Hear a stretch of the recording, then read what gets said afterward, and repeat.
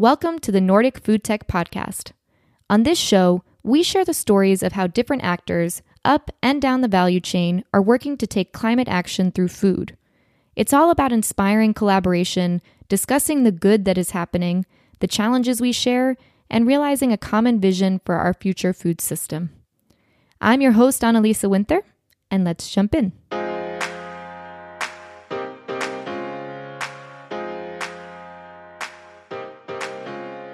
My guest today is Jacqueline Engdahl, the head of ICA Växa. ICA is one of the biggest grocery retailers in Sweden. They've been around for over 100 years and have over 1,000 stores all across Sweden. Recognizing the important role they play in the everyday life of Swedes, ICA is intent on creating a sustainable food system in Sweden that can last the next 100 years. To help achieve this, they launched ICA Växa, which is focused on growing the production and consumption of plant-based and locally produced foods. This episode is full of great examples of how an organization can partner across the value chain in surprising ways to make a difference. This is also the kind of stuff that I love to talk about, because outside of running this podcast, I have a consulting practice helping corporations find startups to partner or invest in that align with their future objectives. We call this kind of work venture scouting or corporate matchmaking, and listening to Jacqueline talk, I found it really cool to hear how a grocery retailer is taking on that kind of role. For most consumers, grocery stores are a primary interface for sourcing food, and therefore they play a critical role in influencing what gets made by producers and what gets bought by us, the consumers. It was fascinating to hear how ICA is working with everyone from farmers to startups to develop more sustainable food products, including their own label. And in today's episode, we do reference a few other podcast episodes. One is with Gustav, who runs the popular Swedish vegan food blog called Hjaltlig Gut. Another is with Co-op Crowdfunding, which is a Danish supermarket, and how they've launched a crowdfunding platform for startups to help new products enter the market. And if you're generally interested in checking out more about Nordic grocery stores and how they're thinking about the future of food, I recommend the episode with K Group out of Finland. You can find links to all of these episodes in the show notes, or you can find them on www.nordicfoodtech.io. Hey, Jacqueline, welcome to the Nordic Food Tech Podcast. Thank you, Annalisa. Glad to be here. I'm so glad to have you here. And you work for ICA, which is one of the biggest supermarkets in Sweden. So can you tell us when and how ICA got started, if we go back to the origins of the company?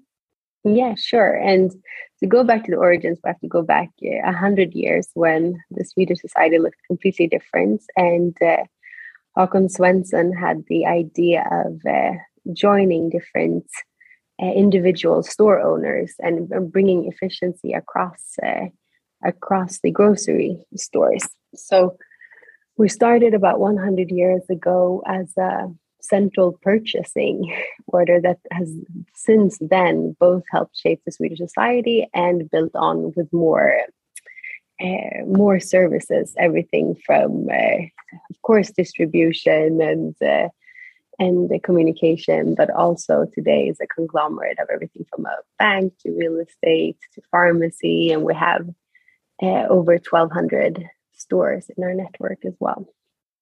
And as you just mentioned, back then, Sweden looked a lot differently. So what was the structure where it would make sense to put together a centralized system? The core is that it was singularly operating stores all over Sweden, which from many perspectives weren't efficient. So ICA was launched in order to help the store owners. And even today we do have each store owns themselves and they owns ICA. So we still have that core structure, which is one of our biggest strengths. And I'd love to talk a little bit more about that structure because it's kind of unique in terms of how the stores are set up, what goes into the stores. So what is the structure today compared to when it started and you really brought this network of store owners together? What we've kept is the stores that are completely owned by their store owners. It's quite a long process to become an ICA store, so it's not a regular franchise. And each store has the right to choose everything from assortment to value offering that they give to their consumers. So it's still a very localized company, but where we help out centrally with recommendations around assortment, purchasing, distribution, and many other things. Mm-hmm. And you talk about how ICA has helped to shape the everyday life of Swedes. How has it done that in its history? I think there's many different ways. And we've taken a very active part in everything from local engagement. We have both our store owners and centrally, we have engaged in many different activities on the local markets, and everything from health and sports to forming how we both eat and consume. I think we have around 12 million consumer passing through our store network on a weekly basis. So we are really a part of the everyday life of the Swedish consumer in a way that's quite unique. So it's an important role that we play. And I want to go then a little bit back to your origin story and how you got into food. So did you know you wanted to work at ICA growing up, or how did you come to that? No, it's actually funny because when I speak to pretty much anyone here in Sweden, ICA is one of Sweden's largest or most well-known brands. For non-Swedes, I usually compare it to IKEA or likewise.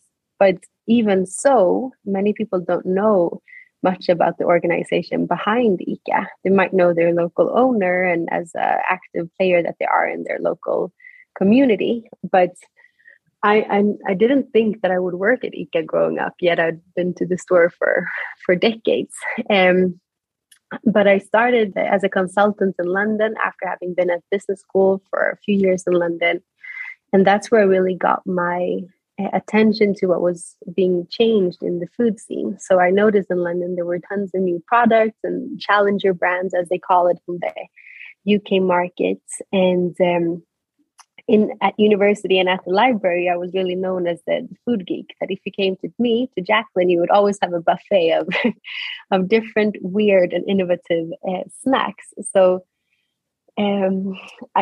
with that some knowledge and experience, when I then moved back to Sweden after 5 years in London, I noticed that when I went to my local store, there hadn't been too many changes in terms of the assortment and the kind of products that I saw in UK, plant-based to say the least.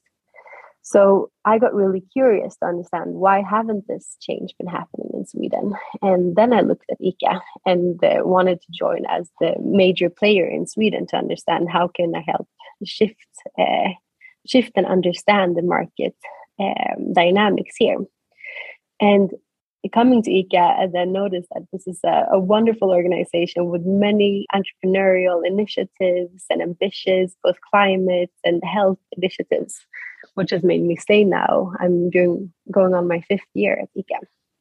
And when ICA Växa was launched last year, I reached out to say that I thought this was a very important initiative that we need, and I was offered the role to sort of head it going forward. And I'm a little bit more than 1 year in now.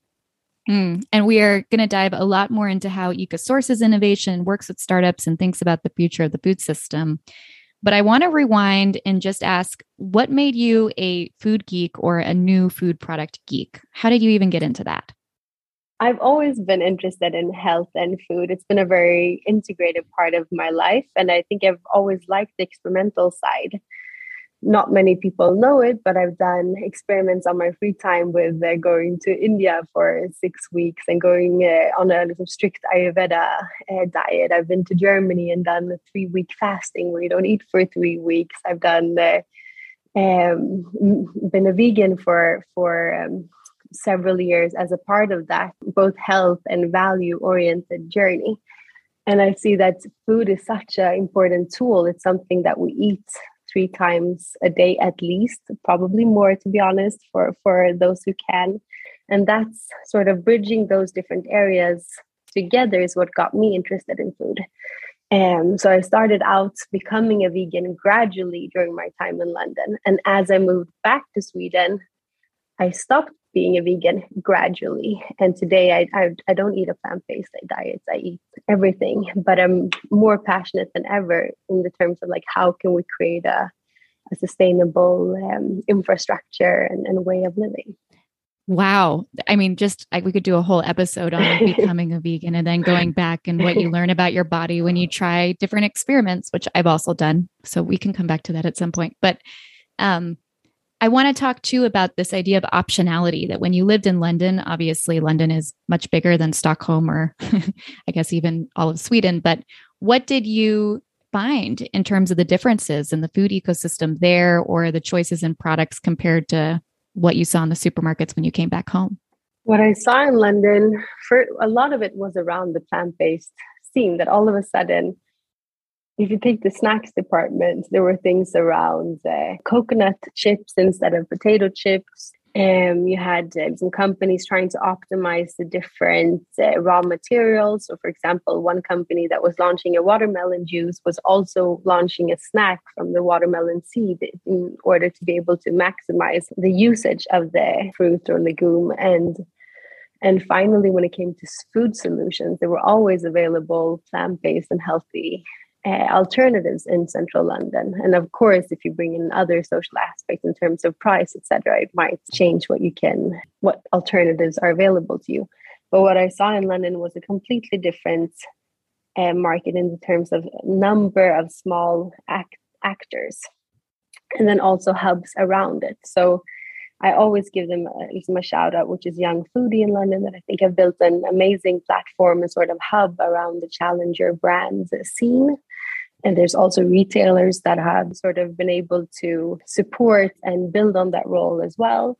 And one of the retailers that's been around, for me, it's just almost like the Oatly story, but from a retailer perspective, is Planet Organic in UK, that's been around for many decades, but only in the more recent years been able to grow into several stores where their entire assortment has been innovative and sort of challenger brands. So there's tons of that we're now over the past few years starting to see changing in Sweden and in the Nordic markets. But when I moved back around 5 years ago, it wasn't the same focus on it as it is now.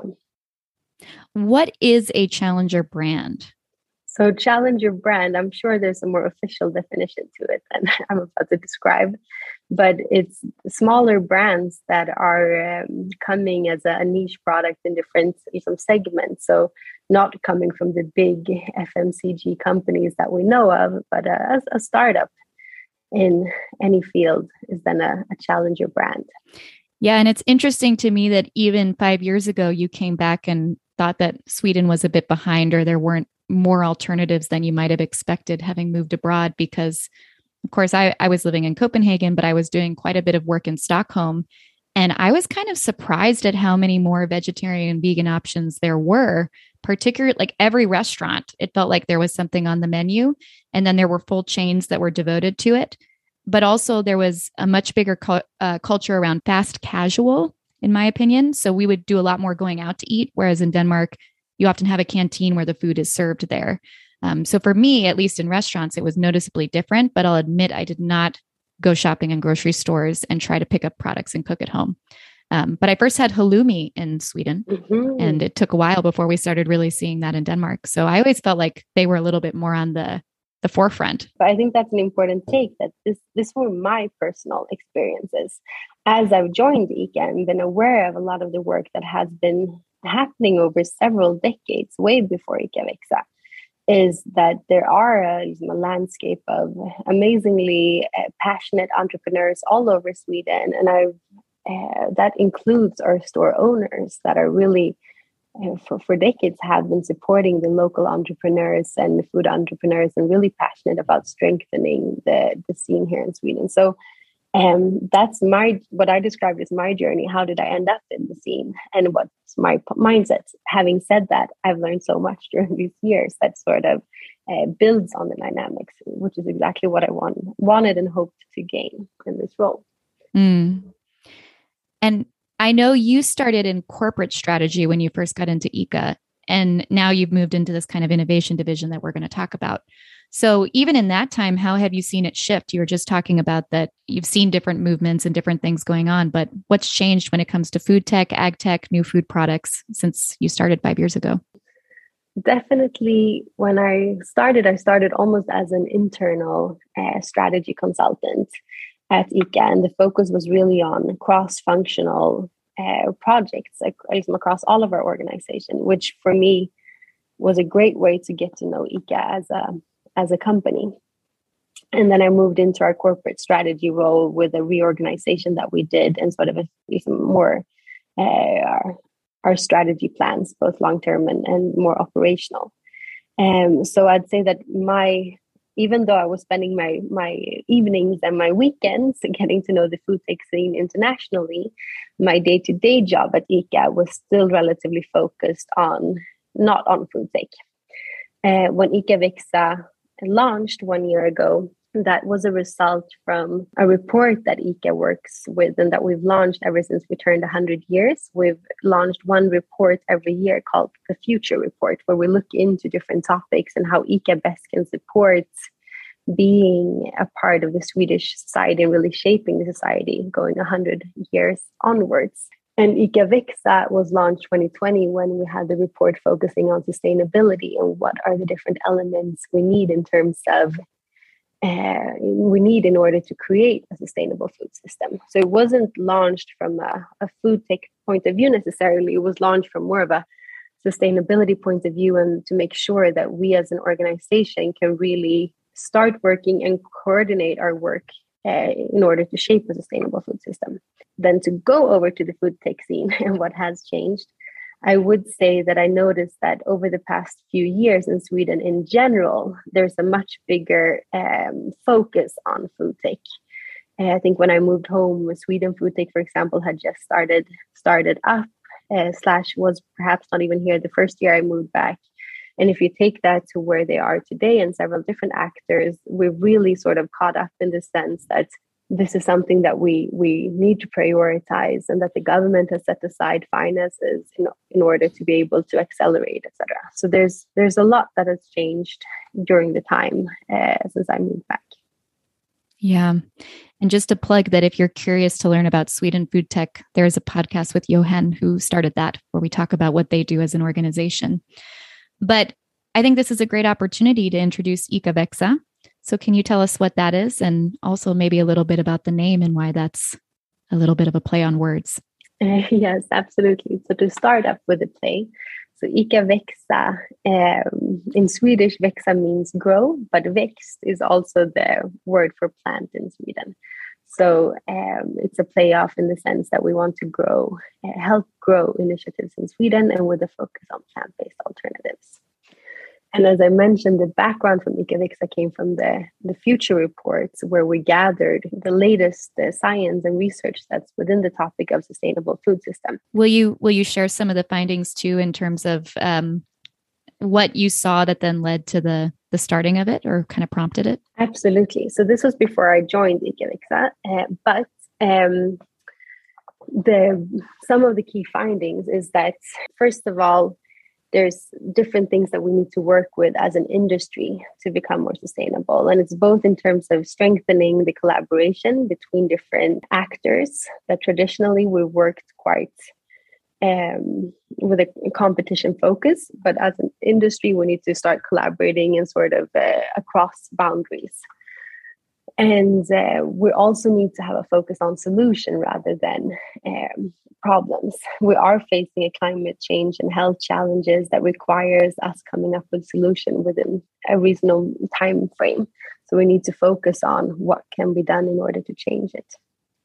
And then in terms of what areas are important, and which is really then the background between Växa, the three key areas for sustainable food system is biodiversity, plant-based food, and also local food. And from ICA's point of view, it's primarily the two latter that we have the possibility to really affect. The primary production we still are in close collaborations with, but it's outside of our core operation. Our core operation as a retailer, we're able to affect the plant-based and the local assortments. And from that point of view, ICA Växa was launched so that we can help work with these topics in a more coordinated way. So then what are the operations in terms of how you work with that practically, on the ground in the day-to-day? Yes. So how we then work with it within ICA Vexa is we have three main areas that we focus on. One is open innovation, so collaboration and open innovation, where we focus really on the startup scene and also research. And we as a retailer share our knowledge from what do we see from consumer point of view, what do we need, as well as give feedback on products, etc. So it's more of a almost coaching type of a role. And for us, it's an opportunity to take part and build on our knowledge of what is happening within the ecosystem. And the other area is scale up. So that's really looking at how can we help scale companies in Sweden. And that can be product innovation, but can also be technology innovation and primary production for that sense. One key part in order to have a strong plant-based food system in Sweden will be to start with primary production and make sure that we have the crops that we need. And the final area we work with is, we call it the Swedish and local food system. And that sort of goes through everything we work with, but it means it covers, again, everything from primary production to making sure that there's strong networks between our store owners and the startup scene. And within all these fields, I would say that ICA as an organization, including our store owners, have worked for a long time, but ICA Vexa is a possibility to accelerate it and to sort of get that umbrella around it. And so one last part that's not really one of our designated areas, but that comes with being a road manager responsible for it, is coordination and communication and awareness and roadmaps. So more of that sort of traditional project management focus as well. Do you mean roadmaps within each of the categories you'd see in the supermarket, or just across the whole organization? They need, the innovation roadmap of where we're trying to go and how they're contributing to a sustainable food system? Both. It's if we have this shift, how can we make sure that we use the resources from the most efficient way? And if we have a goal that we by a number of years have seen a shift in it within the plant-based scene, how do we make sure that the activities we do today can lead to that? So it's a roadmap from both perspectives, both from a category perspective, but also from some innovation, communication, etc. around ICA Vexa. And do you feel like there's momentum or excitement around this vision, that people want to collaborate and work on it, both internally and externally? Or is it, absolutely, like people don't really know what you're saying? No, the opposite. When I listen to this podcast, I'll feel like I don't know what I'm saying. But coming to ICA Vexa, this is one of the things I'm most proud and passionate about. And what ultimately led that I'm having the position that I have today is that both internally and externally, almost on a daily basis, I get emails from people saying how inspired they are by ICA Vexa and how they want to contribute in different ways. So one way that I see this role is, of course, the formal projects that we do, but almost as much as the formal projects do I have informal matchmaking within the scene and knowledge sharing, etc. And again, the reason why I'm now leading ICA Vexa is because I originally contacted my colleagues, Maria and Ann-Katrin and Sarah, who was a part of bringing Vexa or shaping Vexa. And I contacted them to say what a wonderful initiative. And then my profile matched to sort of lead it. And so I would love to dive a little bit more into the activities and what realizing this vision means, starting with what is primary production? You mentioned that a couple times, but what does that mean? Farming. Sometimes we end up having a lingo that's not perhaps used as otherwise, but primary production, with that I mean farming and making sure that on our farms across Eastern Sweden today I'm also been working with the Farmers Association in Sweden and sort of pinpoint what some topics do we have that we can collaborate going forward. And we are speaking from our category managers' point of view. They're often contacted in terms of what crops should we be farming at the moment within the plant-based scene? And it's difficult to answer because we don't know yet where the products will end up. We're still learning as we're going about product innovation and how to use different crops, etc. That's really interesting that the supermarket has a direct line to the farmers and that they're actually asking, what are the end consumers wanting rather than, I would think, the food producers. How does that link to what you're thinking about when it comes to biodiversity or what we're planting in the future, and that link between growing our food and actually when we end up eating and buying in supermarkets or wherever we may get our groceries? So I'd say where we are now, it's a lot of focus on knowledge sharing. As I mentioned, we have traditionally worked relatively. The collaboration we're seeing now across boundaries is relatively new, or can at least be accentuated and strengthened. So right now we're working a lot with knowledge sharing. And to take some concrete examples, what we see, for example, is we've been seeing a trend towards more traditional Swedish crops that we haven't been growing in a long time. And that's something that we've thought is a very good from a sustainability point of view. But then speaking to farmers, we also learned that there are other aspects to it that we wouldn't necessarily have thought of, such as the more common crops today, such as oat, etc., have for the past decades been, I don't know the word for it in English, but förädlade in Swedish. They've been optimized from a harvest point of view and how we farm them, so that if you compare them to a more traditional crop that we haven't been eating for the past few decades, the other crops are now lacking behind in the terms of how the seed is optimized to be cropped with. They're not able to be cropped with modern technology. The way their seed is grown was optimized for when we were standing in the farms with a lire, which I'm not sure how to say in English either. But so to come back to how would it affect us? It helps us knowledge sharing, both from our side in the sense of what are we able to farm in Sweden, what makes sense from the farmer's perspective in terms of efficiency and also financially.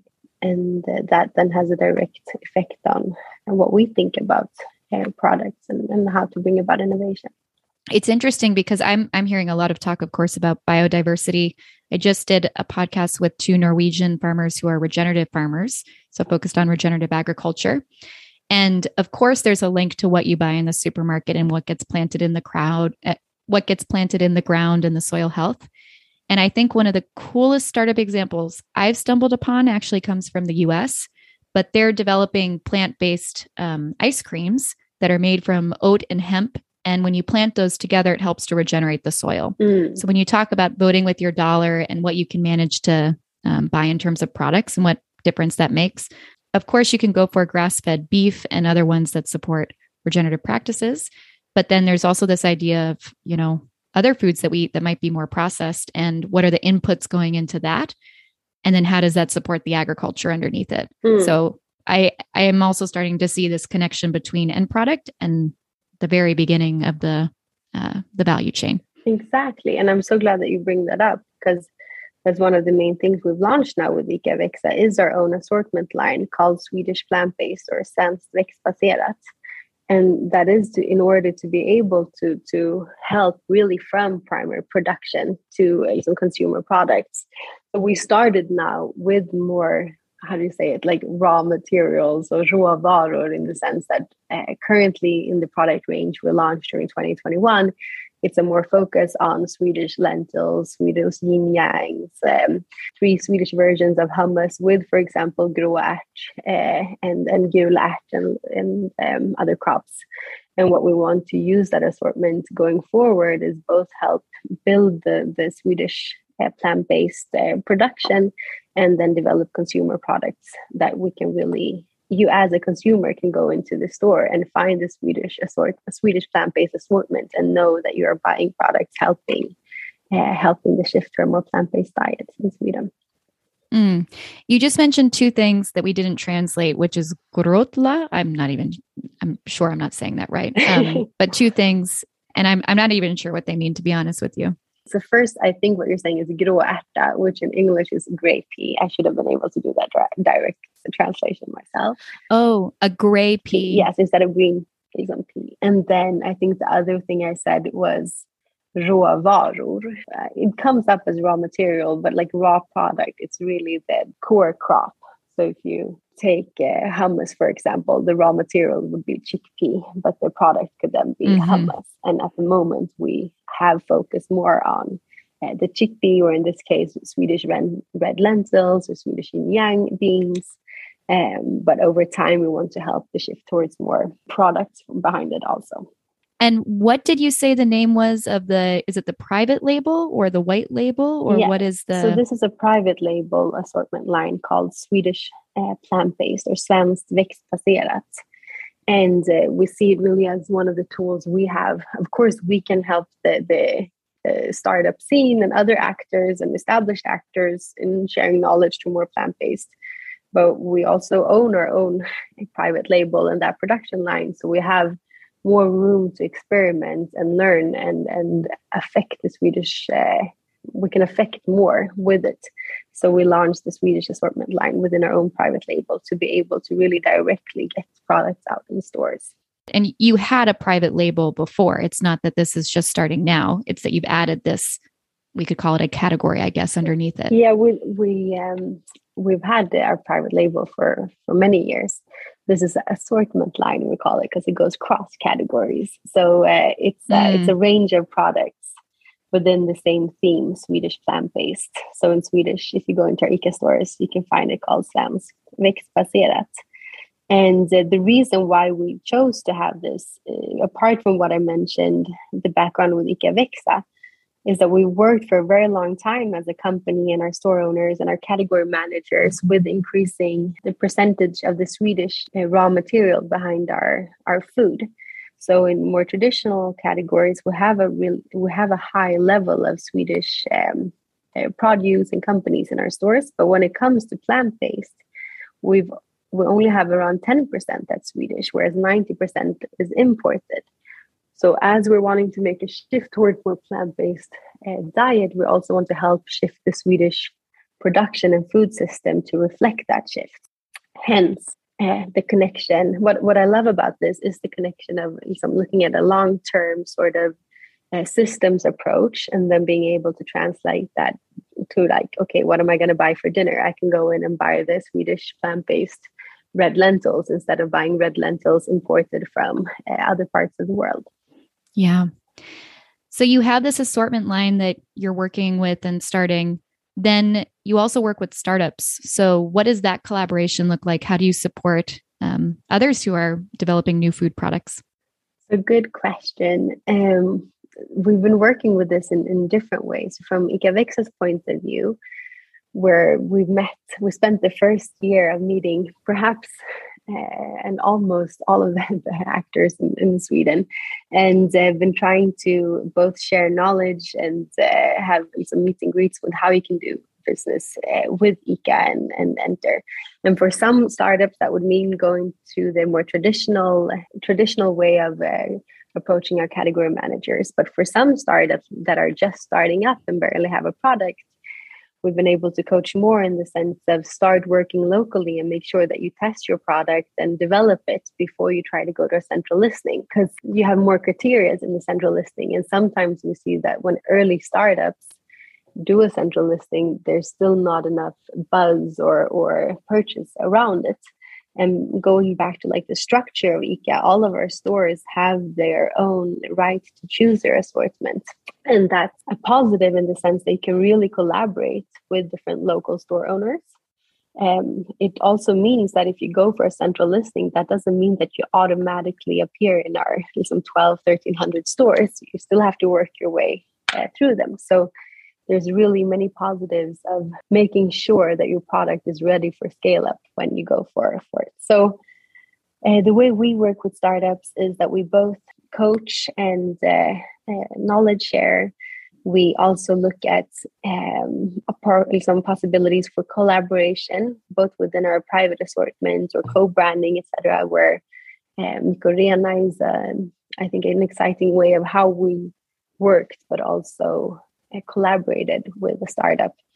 And we've been following them for a long time. And what we did now during this year is that we did a collaboration between our Swedish plant-based and Mikorena's some chicken nuggets, which they did a batch production of a number of units that we then tested in a handful of stores and included a QR code on the package so that Mikorena and we would get direct feedback from the consumers.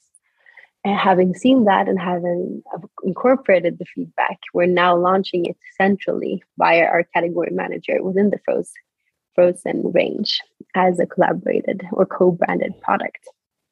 Going into those two pathways a little deeper, how has innovation worked within the category managers when it comes to how new things get in or what they decide the assortment should be?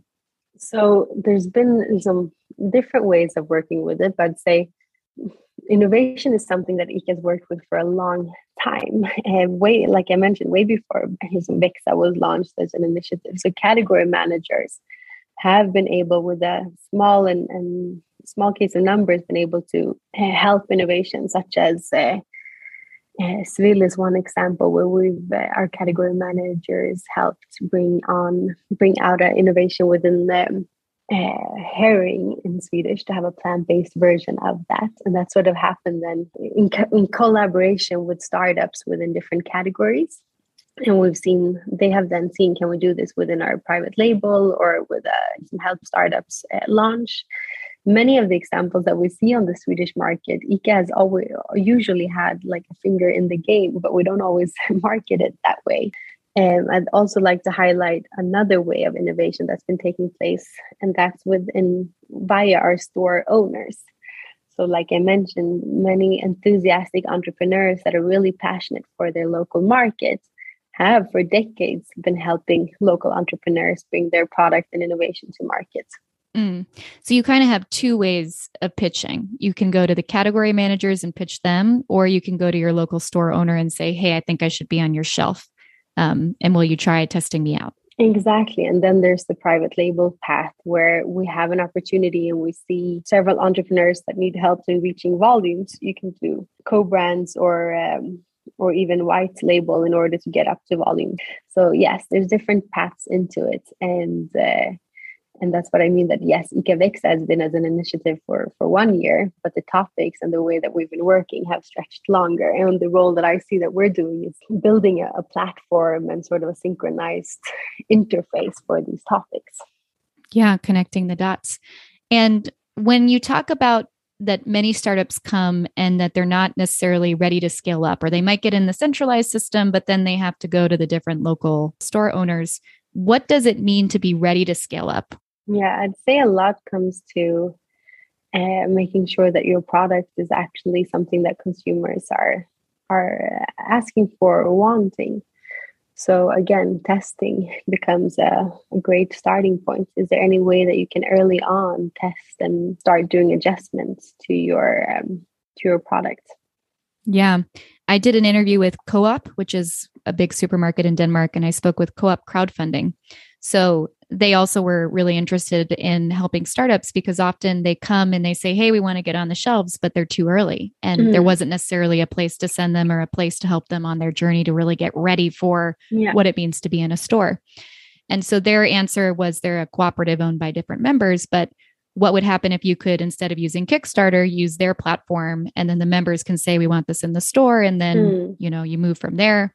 And then they had a different thing where you go and you can get help when it really comes to getting on the shelves. And he said, that's really where the hard work starts. It's one thing is it's like making a pitch to investor. One thing is getting on the shelf, but then you have to keep that space and fight for it. Yeah. And you have to be ready with your quality and your production and your marketing. And exactly. There's so much that goes into it. Exactly. The other parallel I think is really interesting is that I interviewed them a couple of years ago, but even at that point, it was already, they already had studies saying that the thing that influences what supermarket people decide in Denmark is largely based on whether or not they can buy local products. And it's really interesting that in Sweden, there's a similar push to saying, how do we get more Swedish? How do we get more local? But also just, these new products, new exciting things. How do you make that more regionally focused? Absolutely. And there's several parts of the shift towards more Swedish. It's several aspects into it. But one of them, and what we see then in the future for 2021, where we took a more consumer focus. If 2020 we had a focus from a sustainability point of view, what does a sustainable food system look like. In 2021, we had more of a focus, what have we learned the first year, and also did a deep dive in consumer demands and wants. And Swedish and locally produced food is one of the main asks, together with plant-based. So there's several drivers to it, both from a systems approach and making sure that we have a viable infrastructure, but then also from a consumer demand. You want to be able to sort of close the gap from where is this food on my plate coming from, and strengthening the relationship with food. And before we move into the last couple of questions everybody gets asked, I do want to just graze upon one thing, which is that it's unique that I don't know if this is just true for ICA or for the whole Swedish retailer ecosystem, but there's 2 times a year when you mainly bring in new products. Can you just talk a little bit about that process and what it looks like and what it means and how it works when it comes to being able to pitch you guys? First of all, it's not the same for all of ICA, or for all of Sweden. I mean, it is the same for all of ICA. But different retailers have different approaches, where some I know you can pitch at all times during the year. You send in and they'll handle each one individually. Whereas ICA, we have these 2 windows, and that's really for a more a fishness and fairness point of view, to be able to, we have a limited a space and assortment to be able to compare companies with each other. And just to add, I had another podcast with Gustav, who has Sweden's biggest vegan food blog called Hjältligt Gott. And I was really interested to learn that part of what he does in his food blogging work is actually help startups around this time of year when they get on the shelves and are introduced, because many times when you see a new food product, you don't always know what to do with it. How do you cook with it? And if you see if you find recipes or you see talk about it, it can really help a lot. So he actually collaborates a lot with different startups, helping them when it comes to getting in the store and what it looks like that time of year. Yes, and I think that's a really important part of it. Is one part is getting the right products out there, but the next is how do you actually cook it and make it a part of your everyday life, where I think Gustav, amongst others, are excellent point of view and some examples of how to help consumers. And from ICA's perspective, we have our own some recipe websites, ICA.se, which is Sweden's largest recipe website, where we work a lot with, if you want to reduce your climate impact, you can exchange this ingredient to this ingredient, and you can see the decrease in your CO2 impact, etc. And also as a part with the plant-based, they have a range of both our Swedish plant-based assortment to have examples of different things you can cook with it, but also other plant-based products, of course, and weekly menus, weekly plant-based menus, etc. So definitely recipes and influencing and inspiring around food is such an important part of it, so that we actually want and are able to incorporate it in our everyday life. That's really cool with the recipe website. I didn't know that. Can you also see stuff like which farm it came from or where it was sourced from when it comes to the determination of the climate impact, or where you decide to buy all that stuff? At the moment, there's a lot of startups working with blockchain in the food system to be able to track from farms. We're not there yet.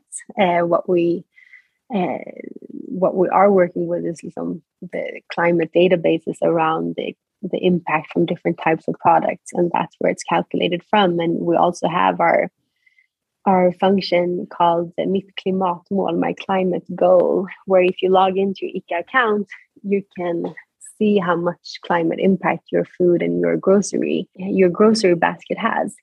And you can also see how you can reduce it, and you can track it over time. And as a company, we have our goal to halve the climate impact from our customers' grocery baskets by 2030. And all of these tools are adding up, including ICA Växa, are different tools to make that shift happen. So there's a lot to it. And again, coming back to me joining ICA several years ago, I was really amazed by all the work and different functions that exist, and that not everyone always knows about if you're coming from the outside perspectives. But there's so many tools in order to help how you help both from a health and climate perspective. And when it comes to how ICA measures the impact of all of this, how are you looking at that or thinking about that? So there's different ways. One example is, as I mentioned before, we want to halve the climate impact from our food customers' food baskets, and that's adding to the fact that we already reached our sustainability goals of becoming neutral, etc. Another initiative that we have is from a health point of view that we want to make sure that the average Swede is eating 500 grams of fruit and vegetable every day, and we measure that impact directly from how much do we sell. And today we're around 300 to 400 grams of fruit and vegetables per the average Swede, when the dietary recommendation is 500. But then there's other ways that you can work with the same topic. So those are more KPIs coming from us centrally in terms of the work that we do. But what I love about ICA and the way that our company is set up is that you always have initiative coming locally from our store owners. And it's again coming to the fact that they are their own passionate entrepreneurs. So we have one store owner who's coming from, if we take an example from the health point of view, who's categorize entire store from green, yellow, red, and black in terms of how much sugar does the product consist or have, and wants to be able to market that towards consumers. So what I think is really cool is, regardless of the topic, we've often already seen examples on local markets via our store owners, and we're able to then incorporate that and build on that. So there's this natural structure for open collaboration and experiments that I think is really exciting. Yeah, and I know there's oftentimes dietitians employed in different companies, but also that more and more big companies are looking at how do we actually put together recipes that take into account health and sustainability and make sure that those are both accounted for in different ways, which is really interesting. Absolutely. And as you mentioned, we also have our own dietitian, as you mentioned, that many companies do, even though the end consumer don't always know it. But we also have our dietitian, Paula, who's very engaged and passionate about it. And we work with her closely, especially now when we bring to market new products to make sure that it has the right dietary consistency, etc. That's so interesting. So what would you say your vision for the future of food is in 10 to 15 years? So in 10 to 15 years, I hope that we've been able to scale a lot of the innovation that we're seeing today. Personally, I think that we as a food industry are sort of seeing the shift that the technology industry was seeing around the millennial shift. And I think that we're really working in ways that we can. We're seeing a lot of capital going into innovation at the moment, which I think is exciting. We have the possibility to make this next decade about first experimenting and tweaking and then really scaling innovation. And on top of that, my vision for us as an industry and how we work is that we really started shifting and working and having established ways of working across the entire value chain. So bringing from the farmers to our dining table and back, like you mentioned, everything from blockchain and able to track it. And I think, and the opposite, even with personalized diets, etc., so that we're able to really eat in a more sustainable and healthy way. And I think there are several, the knowledge now is out there via, for example, Eat Lancet, etc. Now it's about building the infrastructure and that it really reflects it from primary production to our dinner plates. And what do you think we're missing to get there? So as optimistic I am, how do you say? I also see several things missing at the moment. And there's a lot of things you could go into it. We recently, or last, even in the beginning of the year, had a workshop around capital missing. Now we're seeing that shift, and that the amount of money going into innovation within food have increased significantly over the last few years. However, there are other parts that still needs that sort of a dramatic shift, and that can be everything from regulatory framework, where we're seeing that Europe and Scandinavia have more traditional or even risk-averse regulatory frameworks in order to sustain a healthy level of the food that comes in. And there's so many pros in that. And we've built a system to make sure that we have healthy food. But as we're seeing the innovation change and sort of the lines blur out between food and life science, etc., we're also there's a need for regulatory frameworks to be be able to welcome that innovation as well. But I think what I'm excited about and what I'm thankful for the role of ICSA is being able to meet all those entrepreneurs, both in Sweden and globally, and also colleagues that are so passionate and driven about driving a change. That again, bringing me back to the optimist, I am optimistic that we will be able to change it. Just as we look to the IT, what did that look like in the 90s versus what are we living and how are we living our lives today? So I think it's an exciting journey ahead for the food tech scene. Yeah, it's exciting. I'm excited to see what happens too. The other thing I always ask is what collaborations you're looking for, or it could really be anything that you're trying to source right now. But we have listeners from all over who know all kinds of things. So you never know what's going to boomerang back to you. But what is it that you're looking for right now or that you need help with? Again, there's so much, but what we're primarily focusing on are Swedish entrepreneurs ready to scale and needing help in that scale up journey. So if you have a product ready, it's a Swedish produce, whether that's an ingredient or technology innovation, and wanting to scale across Sweden, and that's our primary focus. Having said that, we're also looking at different players. As we mentioned, we need to work as the entire value chain in bringing this change. So whether you're some politician or regulatory from a regulatory body, or you're from a production side with excess capacity, etc., we're interested in continuing to learn about the market and see how there's new ways of collaborating, and that of course ranges outside of Sweden as well. A lot going on, a lot of collaboration. It is a lot of collaboration. And I think that's an important part that we set from the beginning with ICA, that we're just a number of a handful of employees at the headquarters, and then we have our colleagues and our store networks. This is not a shift that one individual or two individual or 10 individual can do. This is a shift that we need to be able to do together. So we usually say that, everyone can do something, but added up, it makes a big difference. And that's why I think hence the focus on collaboration. So what's the best way for someone to reach out to you or get in touch with other parts of the organization, depending on how they want to collaborate? So I think we'll share the links with this podcast to ICA Växa's website as well as the future reports. And there you have the contact details of me and my colleagues, depending on if you're a startup or if you're a scale up or any other type of perspective. And otherwise, always feel free to reach out on LinkedIn as well. And I'm happy to help try to direct the way going forward. All right, Jacqueline. I just want to ask if there's anything I didn't ask you about or any final words you want to part on before we sign off. What I'd like to just highlight is the fact that I love what you've done with your podcast, in the sense that you've brought together so many different parts of it, and you really made available knowledge that wasn't available when you started out.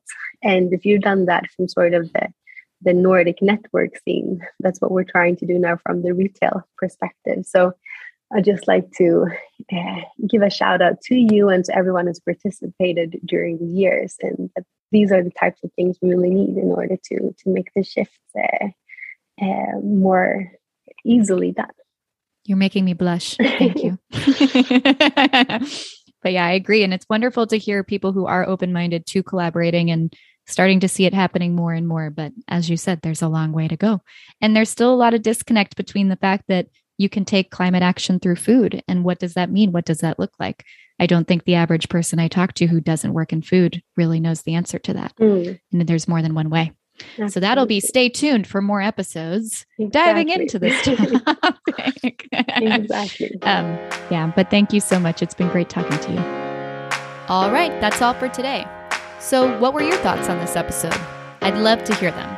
Feel free to shoot me a message on LinkedIn or Instagram, or email me at nordicfoodtechpodcast@gmail.com. If you really liked it, consider becoming a patron and supporting the show for a few dollars every month. The link to do so is in the show notes, or visit www.nordicfoodtech.io. Your contribution will make all the difference and enable me to tell more good stories about how we're creating a better future through food. Thanks again for listening, and I'll see you next time.